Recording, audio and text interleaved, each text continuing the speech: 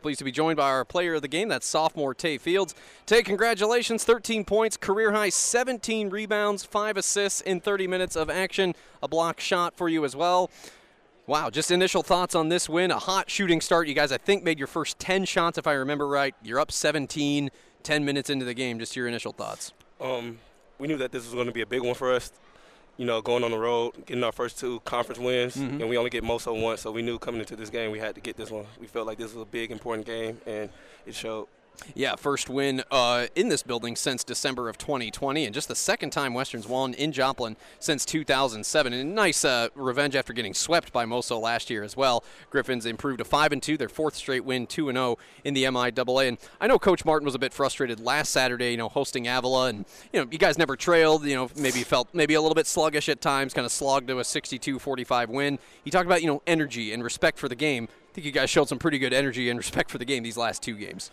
Yeah, he really emphasized that during practice and when we watch film. And, I think that the guys really trust and believe in him. So when we go out on the court, we really just try to focus in and listen to what he says, and that really touches us to play the way that we play. Sophomore Tay Fields, second-year Griffin, 13 points, 17 rebounds. That's a career high in boards, 2 straight double-doubles now, and his 8th as a Griffin, joining us on this Hy-Vee post-game show. Missouri Western winning over Moso, 79-65.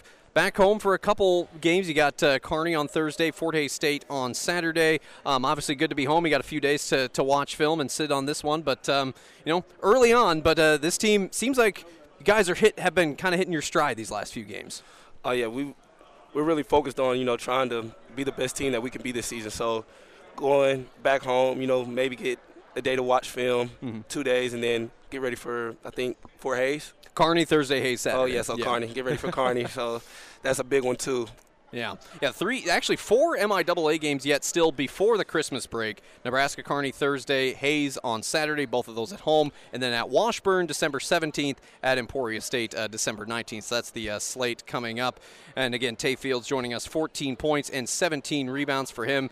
Let's just talk about that offensive start for a minute. I mean, everyone was hitting shots. I mean, how important was it, despite that good start, that the team not get comfortable and just play consistently for the 40 minutes? It was very important. I feel like the team really has faith in each other. It doesn't matter who scores, no matter who gets the shots. Everybody loves when somebody gets off. Julius hit some big shots. Reed came in, hit some big shots. Zion, Reese.